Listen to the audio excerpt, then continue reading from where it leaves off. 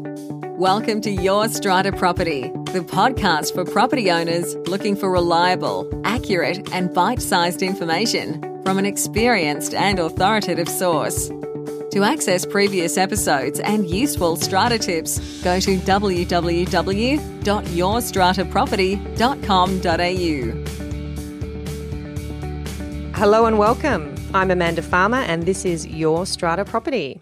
Today I'm joined by Andrew Terrell. Andrew is a Senior Strata Manager and the Business Development Manager for Wellman Strata. Andrew began his career as a financial auditor and has since accumulated over 8 years of experience in the most reputable strata companies in New South Wales. Andrew has been involved in the setup and management of some of the largest and most complex strata schemes in the state. With an eye for detail, he has a deep understanding of the multifaceted structures that exist in strata management, with a focus on the people within these communities. Andrew is excited by the dynamic nature of the strata management industry and is an established member of the professional community. He has dreams for strata managers to improve their knowledge through tertiary qualifications, resulting in better service standards for strata owners. Today, I'm delighted to welcome Andrew Terrell from Wellman Strata. Hello, Andrew. Amanda, thank you for having me involved. Yeah, the bio sounds a lot more wanky. When it's read out loud. Read it after me reading through it more than a few times and writing it in the first place. But thank you for the introduction. So look, thanks for getting me involved. Strata education's a big one for me and it's a passion and I love a good podcast. So this is possibly the perfect medium. Great. Your Strata Property. So hopefully impart some of that knowledge. Definitely. Well, it's lovely to have you. And today we're talking about how strata communities can do a better job of budgeting and setting reasonable and appropriate levies. So I want to start by asking you to tell us why you think, Andrew, a good understanding of budgets and levies is so important for those living in strata communities. More and more people these days are now obviously living and owning in strata and community title properties, less so community title, but definitely strata. It's integral for them to have an understanding of what it is to properly fund their building. And I think many people in the past have not had that understanding, and that could be from one of a number of reasons. A lack of education, a lack of sort of information from the wider community, fair trading, etc. Receiving and paying strata levies on time is one thing. Having an active eye on where your money is going is equally as important. Sort of as should be ensuring the owner's corporation's meeting its maintenance obligations and also going to improve the building rather than just maintain what's there. So buying at a strata is arguably more complex than Torrens title, as you probably agree. However, the nature of the strata governance means that complacency can easily take over. So hopefully that's something you also agree with. Yeah. You mentioned they're improving as opposed to just maintaining, and I really think that's key and something that a lot of owners, perhaps when they're new to strata, they miss that concept, that it's about investing or improving the value of your investment by putting in some money. That's what it takes sometimes. Well, that's exactly it. And if you own a fibro shack on an amazing block of land, you haven't sort of realised the full potential of that property. And so you knock it down and you build something more valuable. Whereas a lot of strata owners, they buy into these sort of older blocks and they sort of flog the dead horse to a degree. Yes. And we're now sort of at the point where termination has to be a reality because a lot of these blocks aren't able to even be brought up to the state in which they're livable. And it makes more sense to get rid of them to some degree. So anyway, we're at that point now, and I think people are facing that sort of tough reality, which is good. Unfortunately, we're going to have to be the ones that convey it, and people don't want to hear it a lot of the time, but I think we'll end up sort of with a better result once we go through this.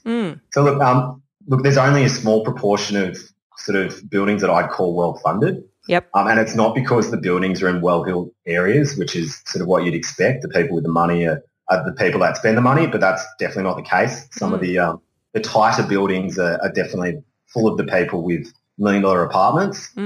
It's because the owners are well-informed and they're realistic with themselves as to the cost of maintaining their asset. Yeah. That's interesting that you say in your experience it's not necessarily the buildings that may be in more affluent areas or have wealthier occupants.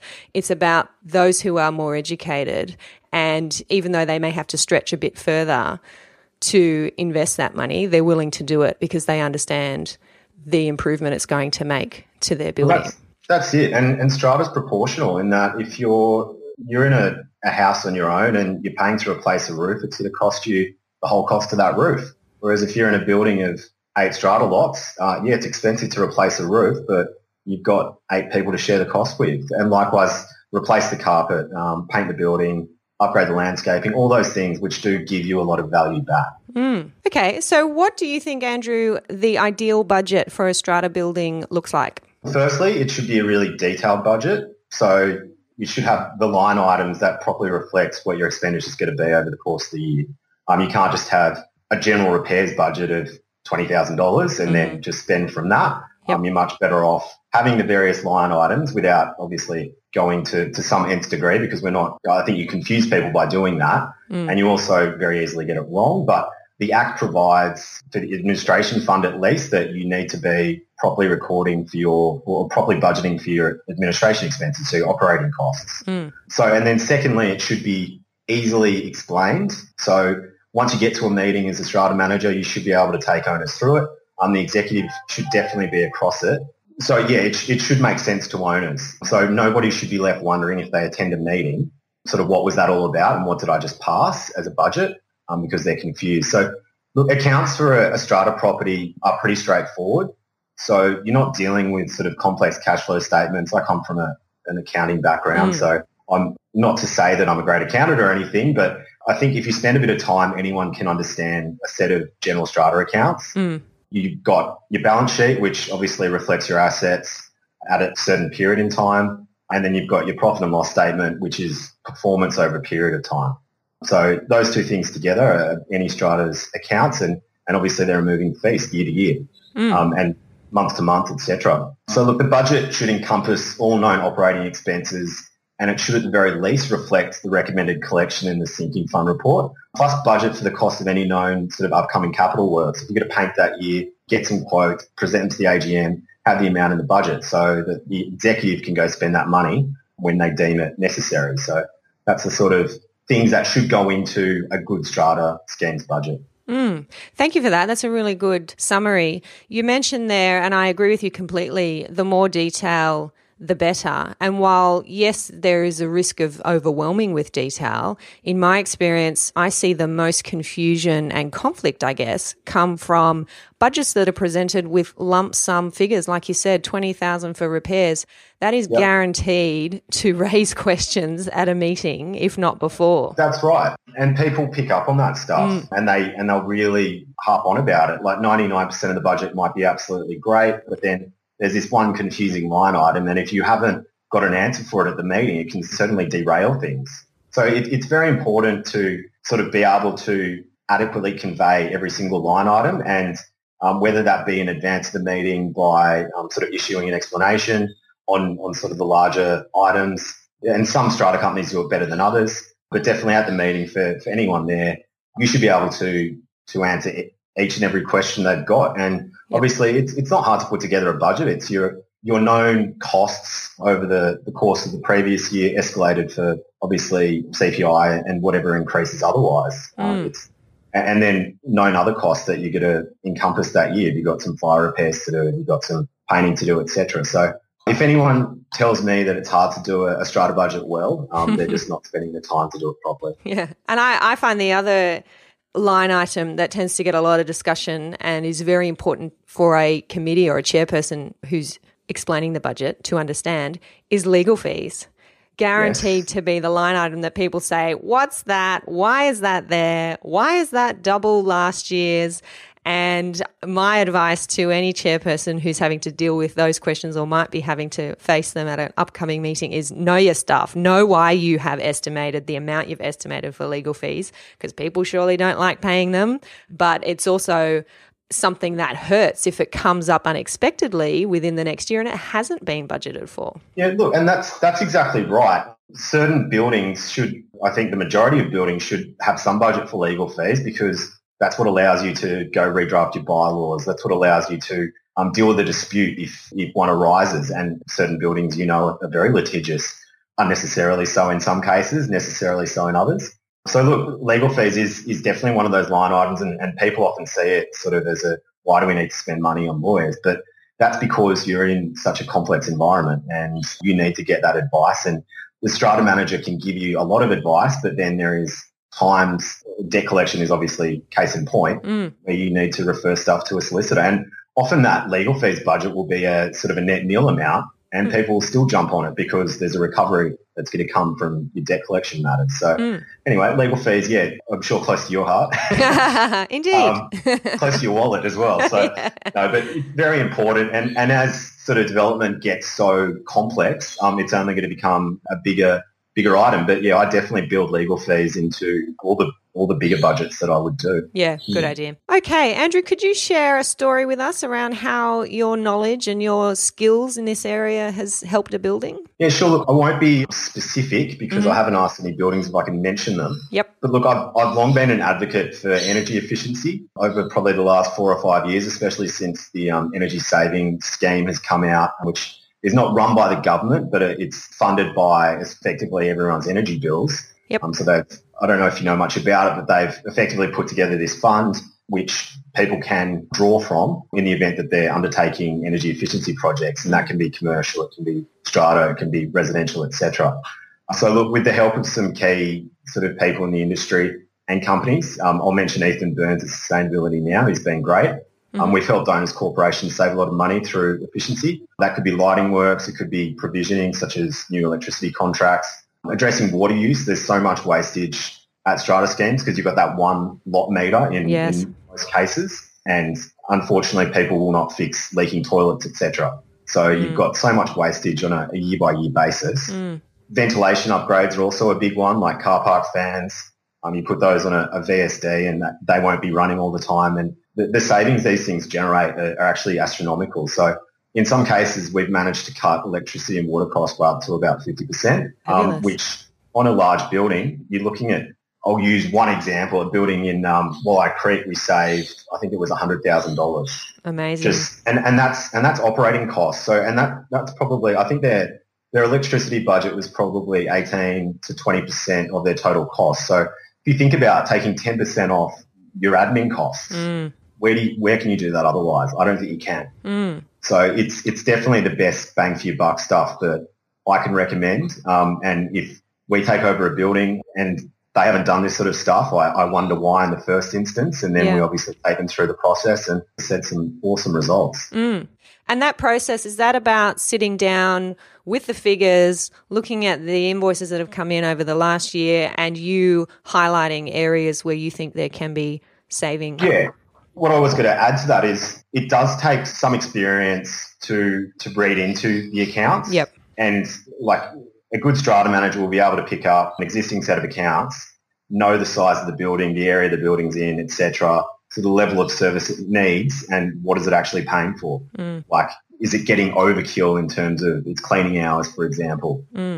Another key one is probably lift contracts. People sit on these very old lift contracts which are sort of grandfathered for decades at a time, and they're literally 50% more expensive than if they could go to market. And it does take a good strata manager to sort of pick that stuff up initially and really do something with it. Great. It's good to know that you guys are out there and that you're focused on these things and you're achieving those kinds of results for buildings. Yeah, well, that's it. It's very easy to be complacent as a strata manager and think that you're doing your job by simply managing the scheme. And I separate myself from the term strata management because really we are advisors to such an extent, and we should be, because that's the only way that you show value. So strata management, to me, it's all about skill, care and diligence. And if your strata manager is not showing all of those traits, you should probably be worried. And obviously we come from very different places because there's no defined tertiary path other than a very easy license. But a good strata manager has that relevant experience, has managed sort of the whole range of buildings, and will be able to do all those things, take you through a set of accounts, give you their understanding, and obviously try and save you some money. Yep, great. I like it. Okay, what are some of the challenges that you've noticed buildings face when it comes to establishing a realistic budget and calculating appropriate levies? And what do you think has worked best in terms of overcoming those challenges? Yeah, look, this is a one of the hardest things to sort of deal with, because you've got a lot of buildings where people are acutely aware that they've set unrealistic budgets and will nonetheless continue to do so, because the Act doesn't prohibit you from doing so, in that you can keep spending from your sinking fund in your admin fund, run deficits, etc., and who's going to pick you up on it? Like, an owner can't really take you to task at the tribunal for doing such a thing. And it's very hard to combat that mentality. Like, we're not the decision makers, we're advisors, as I just said. So I guess sort of ongoing warnings around such practices is what we do, because literally nobody benefits from that situation. Value's not being maintained within the block, i.e. you're not sort of realising the rents that you should be getting, you're not realising sale prices you should be getting. Work is simply being delayed and the buildings look tired. The term I've liked to use recently is sort of selling the problems down the stream. Oh, yes. Because they will have to be dealt with by an owner's corporation in time. And whether that's going to be you as an owner as a result of a legal claim, or it's going to be a future owner in their own time, and whether it's going to be by way of a special levy or a loan, those problems, I'm speaking very generally here because there's 101 different problems that these things could be. Yeah, they remain there. Like, there's no getting away from them. So look, they get education's worse. key. Yeah, well, you are making it worse. Like, you're contributing further to the issue and blowing out your costs. And strata buildings are buildings. And as we know, building costs rise each and every year. It's very rare that they retract. So you're effectively just going to spend more money in the future. So, look, education's key, but it's very hard to quantify the benefits of spending the money. Like, there's more than a few case studies out there now, but every single building is different. So to convey sort of the benefits of what one building did to another is quite difficult. But my advice is, a lot of people sort of come to me for advice about to buy in a particular apartment. And obviously I don't want to give that advice, but what I say is, look, a building with a healthy and readily spent sinking fund that's collecting enough money in the admin fund that has great looking common areas is probably going to be a better building and better funded and functioning than the one with overgrown gardens, a broken intercom, frayed carpet, and a leaking roof. So there's more to be wary of when buying into strata buildings than people realise. Yep, good advice. All right, what are some of the quick wins that some of our listeners might be able to take today to get started with solving their budgeting or their levy problems that they might have in their own buildings? Yeah, well, look, every single building is different, and if you are in one of those sort of poorly funded buildings and you can see it's an issue, I'd firstly get to know the legislation, like what's supposed to be coming out of the admin fund, what's the sinking fund supposed to be providing for, is your building meeting its obligations? Because if it's not, you've got to bring that up with the owners corporation at meetings, etc., and bring it up with the committee. Secondly, if you're not on the committee, jump on the committee. You're the members of the owners corporation charged with identifying and helping to address those sort of issues. And budgeting is a huge one, because everything comes from that. Like, your service providers are paid for by your budgets, your repairs are paid for by your budgets, etc. And look, where there's savings to be made, make those savings. Often it's a question of making other owners sort of come to terms with the real cost of running their building. And it's very hard when I'm on an island trying to convey that stuff. But once you've got a committee who understands that and will come with you on that and obviously give the support, other owners really do start to understand, and their problems, they get used to, okay, I've got to spend a bit more money this year and this is why it's being spent. Yeah, it's kind of like a culture change, isn't it? It is. And it doesn't happen overnight, but it will happen. Yeah, indeed. To use canteen reference. All right, Andrew, books. What books have had the greatest impact on you and why? Would you believe that it wasn't Stephen Raff's Strata Living Stories? Tough one. Look, Flat Chat. Look, no, I'm joking. Flat Chat is good but annoying at times, because I don't think it does enough to sort of dispel issues. It creates a few. Yeah. I'll let Jimmy know that. Please do. I'm happy to bring it up with him. Look, I'm not a huge book reader of recent, but I'm a massive fan of some podcasts.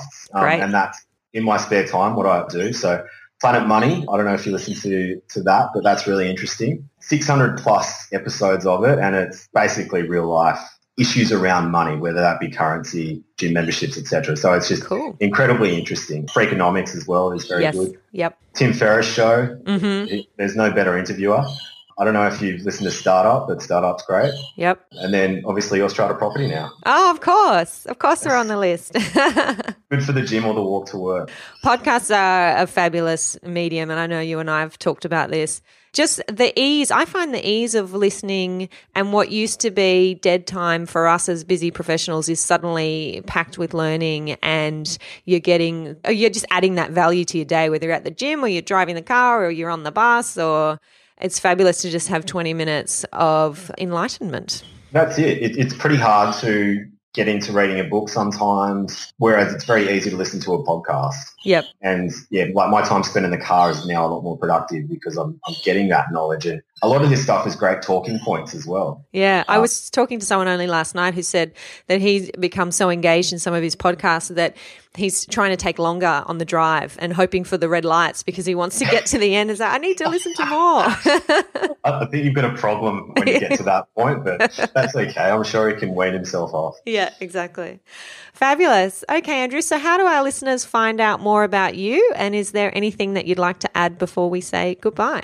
My LinkedIn's probably a start. There's a couple of articles on there which I wrote through the course of last year, which should give people some insight on sort of where I'm coming from. Yep, they're good ones. Likewise, our company website, and there's some insights we've learned from buildings we manage and projects that we've done there that sort of are to the point of what we've discussed today. Look, I'm just excited that Strata's in the limelight at the moment, as you know, with the onset of the new legislation and the huge amount of strata development that's going on and up. There's a lot of information and knowledge out there that there wasn't previously, and people are really getting it now. Yes. And everyone's going to benefit as a result. And look, Strata's like anything. The less you know, the more chance of people who do know a bit more taking advantage of you. So yeah, so get educated. Get educated. And if you refuse to, honestly, ignorance is not bliss. Yeah, that's especially when it comes to one of your biggest assets. So true. Well, thank you so much for your time today, Andrew. It's encouraging to know that there are strata managers out there like you who are passionate, who are creative, who are highly educated, and who are delivering some really good results for buildings. So wonderful to talk to you. And thanks so much, Amanda. Yeah, it's been great. And look, there is plenty of good strata managers out there. They are out there to be found. And look, if you're not happy with the results you're getting, I recommend going to market and having discussions with these people and spending some time doing that. And I know you interviewed Helen a few weeks ago, and I definitely agree with what she's saying. And yeah, people need to know, firstly, they're getting value from their strata manager, and that's not value for money. That is value. Yep. As a term, a whole term. Yep. Great. Okay. Have a fabulous day. All right. You too. Thanks, Amanda. Thanks. Thank you for listening to Your Strata Property, the podcast which consistently delivers to property owners reliable and accurate information about their strata property. You can access all the information below this episode via the show notes at www.yourstrataproperty.com.au. You can also ask questions in the comments section, which Amanda will answer in her upcoming episodes. How can Amanda help you today?